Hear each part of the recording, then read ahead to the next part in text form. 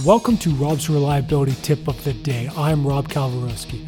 This week's tips focus around mining with my guest Peter Finn.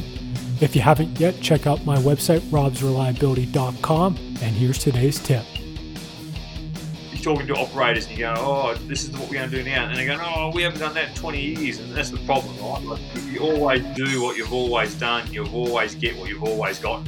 So there's a real big shift from a mindset point of view coming along. And then that's just from an automation, operational point of view, let alone the new people that are bringing a different, this is what these millennials and zennials, and I talked about the Deloitte report earlier, this is what they're bringing to the table. They're bringing something different to the table. They're bringing a different line of thought. They want different reasons to why they want to come to work. So I'm really keen to watch our industry evolve over time